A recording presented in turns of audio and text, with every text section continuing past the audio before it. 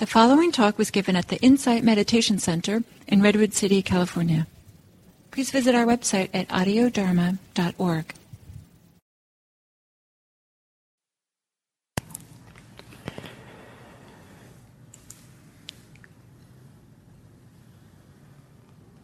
So hello and welcome to our five-part series on the kind of mindfulness check-in.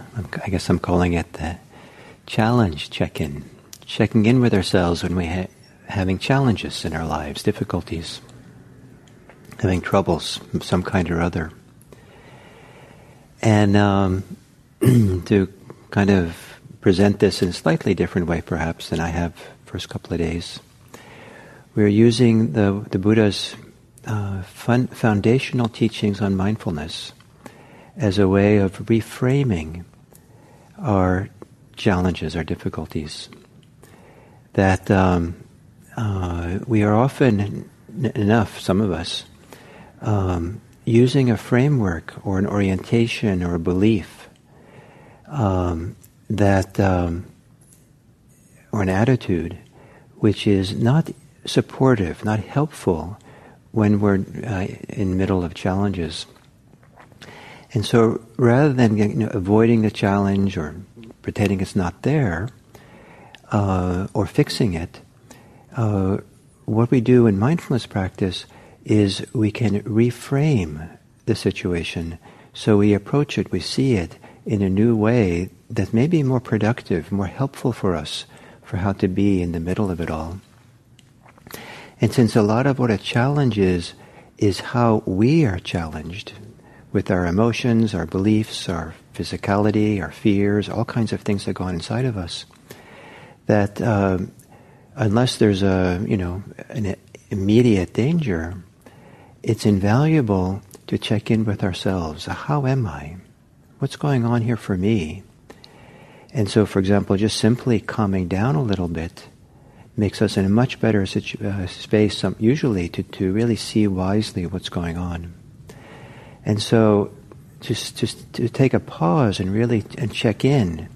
And we check in these four different ways. It's a reframing. And the value of this is that we often will be caught in a framework that is clearly not helpful. Well, not clearly, we don't know that. But sometimes is self-reinforcing. And if I'm allowed to use an analogy or an example, maybe of if you have a tendency to really distrust dogs, and in that distrust you're angry at them. If a dog comes along and you're angry and you stare at it with his angry eyes, the dog will take that as a threat and is maybe more likely to growl or attack than if you just kind of are ignoring the dog and just kind of relaxed and at ease and not staring at it. And so to go around with an attitude, framework that all dogs are terrible and bad and shouldn't be there, and the very attitude the dog picks up something, and then dogs all become that way. If we're afraid of dogs, the same thing. Dogs have a way of picking up sometimes fear. Maybe sometimes when we're afraid, we also stare at them, like trying to protect ourselves. And the fear is a little bit self-reinforcing. So it's a framework we have of fear or anger, which we believe is true, as this is how things are, and it's accurate, but we don't realize how much we're, kind of sometimes self-perpetuating the proof that that's the case. And this can be work with people as well. So sometimes if we can then see how we are, I'm really angry, I'm really afraid, and say, well, that's the framework, that's the attitude to which I'm seeing things. Certainly there might be threats out there and difficult things out there. Don't want to deny that, I have to be careful. But let me reframe this for myself. Let me look at this from a different point of view. And that's kind of the wisdom of the Buddha, is to take that different framework and see if there's a different way that's wiser, more beneficial for how to be. So we ask ourselves, how is this physically for me? How is it in terms of feeling tones? And today the emphasis is, how is it in terms of the mind states? And what's the state of mind with which I'm kind of with this, or state of heart that with which I'm with this experience, what's happening? And for example, so if you notice that the state of mind is one of anger, or fear, or greed, or doubt, or agitation, whatever it might be, or the state of mind is contracted, or the state of mind is scattered, if you're able to see that, the way the Buddha presents the mindfulness practice is to know that the mind, or we, are with fear, with anger, with desire, with being scattered, with being contracted. And this word with, I think, is so phenomenally simple, humble, easy to overlook, but is so powerful. It creates a little space between what's happening with us and the mind, or the awareness, or in simple lay terms, between me and the experience.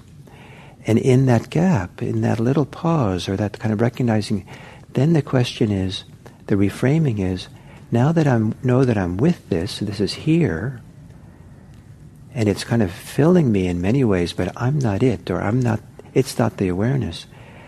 How do I want to be with it? How can I be with it? And and one of the reframings we're doing, it's so important in times of challenges, is to begin finding some degree of agency and choice to do something that is wise. And in meditation at least, and sometimes in daily life, it can simply be reorienting how we're going to be present for something. And this meditation is a fantastic laboratory to work with this, because ideally you're comfortable, safe in your meditation time. Maybe you've locked your door, so whatever, close the door and really kind of feel, okay, you're clear that right now things are safe. You've looked around, checked all the corners and under your bed and in the closet, and it's clear, like, okay, it's okay for now. And then to now ask the question of yourself, how should I be with this? Simply asking that question is an expression of agency, of your own, kind of beginning of your own strength. How do I want to be with this? I'm with it now. How do I want to be with it? And it might be that you'll learn very quickly, I shouldn't be with this. This is not useful. I don't know how to be with this without spinning out or getting overwhelmed by it. I need to take a break. I need to break the way in which I get sucked into it, the whirlpool of it all. And so we go off and do something different, something that, stops that kind of being swept up in it. Or we find a different framework to hold it so that we don't get swept up, because the framework itself creates a nice container, a nice balance, a foundation, a grounding that we can be with it in a good way, healthy way. And so in terms of just awareness practice, being with something, you can ask the question, should I be intimate with it, really close? Should I be very spacious? And there are sometimes I have difficulties, physical pain or emotional pain, and I find that it's most helpful to be with it right so intimate with it that I feel like I'm sitting at the heart of it. And sometimes that's useful. And sometimes I find that's not useful at all. And what's useful is to step back and kind of create a spaciousness, be really wide with it, within a kind of expansive awareness, an expansive mind. And sometimes we can use our imagination to support this. We can imagine that we're in this very, very large room, and the awareness is as big as the cathedral-like room, and we can hold the challenge. Or we're standing on a hilltop, 100 yards away, and with that distance, and we're not holding it all, it's just like so far away that, oh yeah, I can allow myself to be aware of it now. Or perhaps we have some ability to shift the focus of attention. So maybe we come back to the breathing. That's the center, that's where we stay grounded, the rhythm of breathing. But then in the peripheral vision, kind of on the side, we're kind of aware, oh yeah, I'm afraid, I'm upset, I'm sad, I'm whatever I tend to get pulled into. I'm distracted, the mind is really busy. But it's there, but you're not looking at it directly, just like with the dog. Don't look at it directly, but kind of look away. But you want to stay aware that it's there, so use that peripheral vision to kind of, know what's going on. So in this third foundation of mindfulness, there are two ways that I think is helpful, that's emphasized here. One is this word with, and the Pali word that's used is a prefix meaning with, sa, sa, and so with greed, with ill will, with delusion. And then also it's possible to do it with healthy states. So the opposite, whatever the opposite is of greed, ill will, and delusion, to know I'm with this. I'm with generosity. I'm with love. I'm with wisdom. And there's a fascinating thing that goes on when we make this with, is that some things get weaker, the difficulties, the things that we are most reactivity tends to get weaker. Tends is an operating word. When we're with something that's coming out of our inner reactivity, and if it's coming out of our inner wellspring of wisdom, wellspring of innate capacity to be within the world in a nurturing way, then that is it tends to grow. And as it grows, it tends to we settle. We start recognizing more and more that spacious mind, the expansive mind, and that's a reframing, and learning how to reframe to be with stuff in an expansive way, spaciously. So it's a little bit complicated, maybe what I said today, but it's well worth kind of beginning to see how the four foundations of mindfulness, all four of them, are a reframing.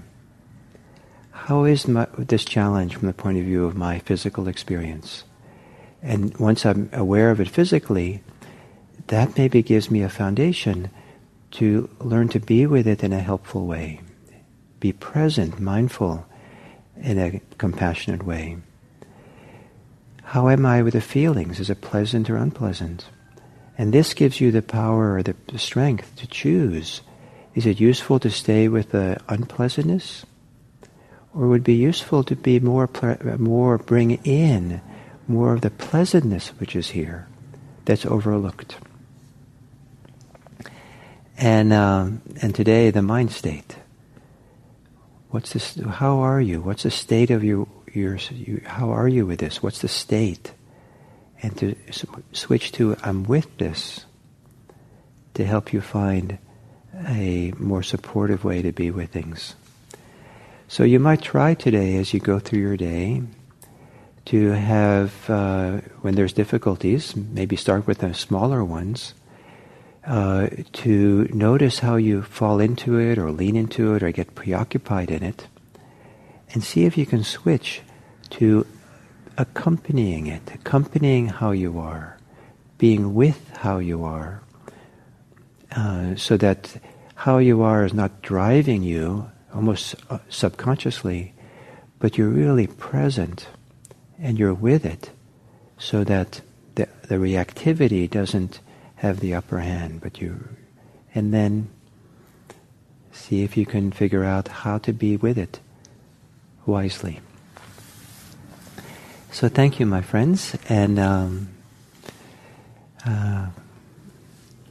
look forward to tomorrow.